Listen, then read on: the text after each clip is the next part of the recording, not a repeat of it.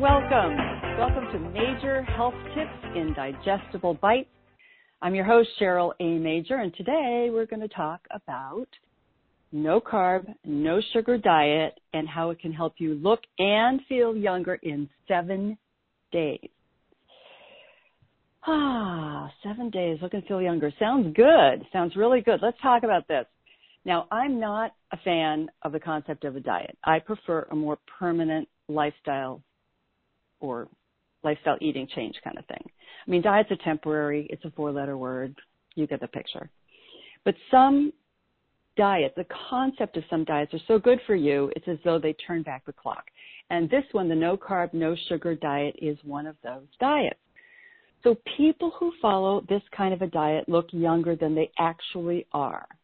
And that's because when you back off the carbs and the sugar, you're actually helping your body heal inflammation, and you're protecting your telomeres. And by the way, telomeres are found at the end of your chromosomes. And they have discovered that having longer, more intact telomeres is a prediction of a slower aging process. And wouldn't we all love to have that? So the no carb, no sugar diet, that can help you feel great. It can help you lose weight. Definitely can help you lose weight. You lose the chubbers around your waist and your belly. It can help you get in shape based on the healthy foods that you're going to eat instead of the carbs and the sugar. When you eat in this transformational way, you're eating foods that are rich in nutrients and that boost cell health and have antioxidant effects on your body. When your diet is rich in colorful foods, like this no carb, no sugar diet is, you're going to notice a big difference in the way you feel, I promise. And this diet generally is one that lasts for a specific number of days. People will say, I'm going to eat this way. I'm going to just get carbs and sugar out of my diet for 5 days, for 7 days, for 10 days.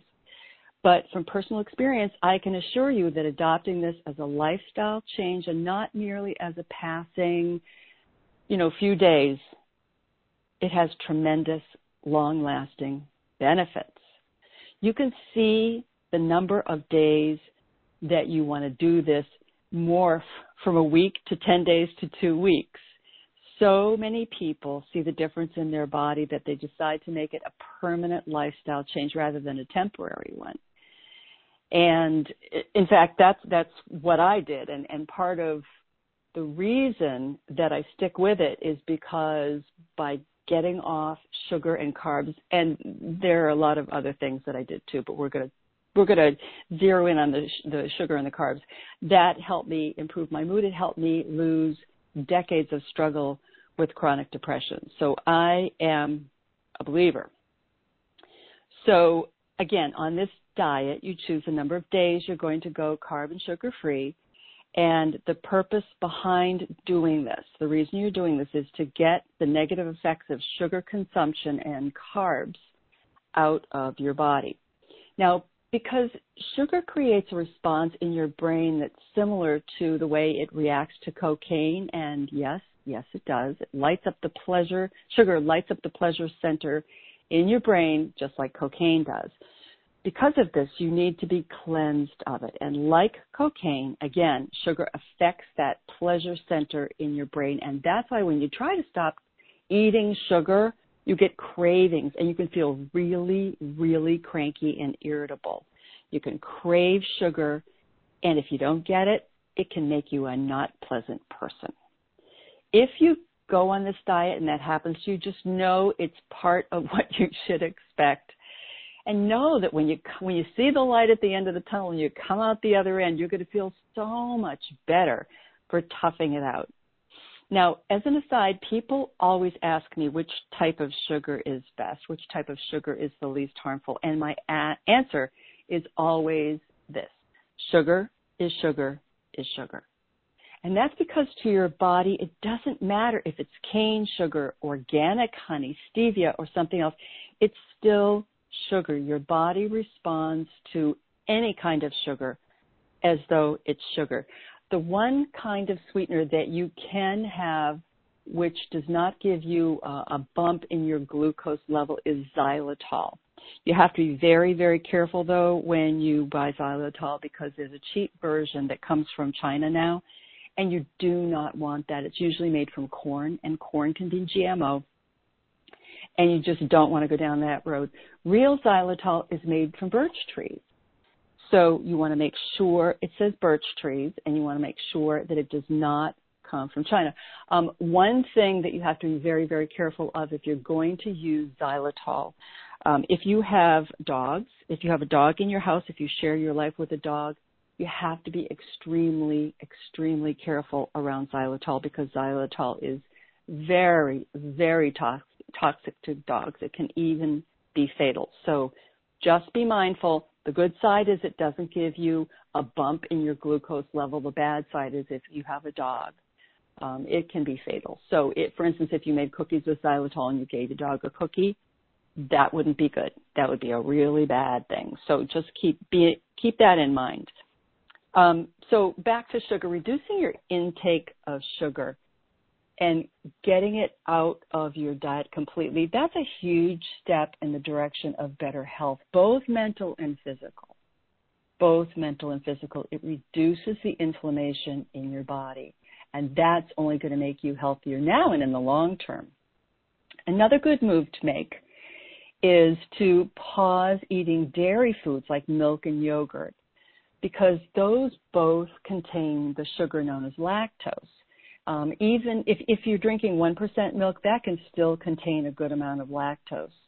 And on another note, if you eat yogurt that has the fruit on the bottom that you have to stir up, I strongly, strongly suggest cutting that out of your diet. If you insist upon having yogurt with fruit, cut up some fresh fruit and just mix that in. Those yogurts are loaded with added sugar, and when you mix that in, the sugar actually kills off the acidophilus benefit of the yogurt culture. So you're paying for probably a very pricey yogurt. You're mixing the fruit up from the bottom, and you're not getting the live acidophilus, and you're getting a boatload of sugar as well. So this is a great diet, this no-carb, no-sugar diet. It's a great diet for people who want to lose weight and who want to concentrate on getting a jump start on healthy eating. To get started on this diet, it's really important to understand about the hidden sugars in food, though, and this means learning how to read food labels as well as how to understand the different kinds of sugar that are found in many ingredients in your favorite recipes or restaurant meals.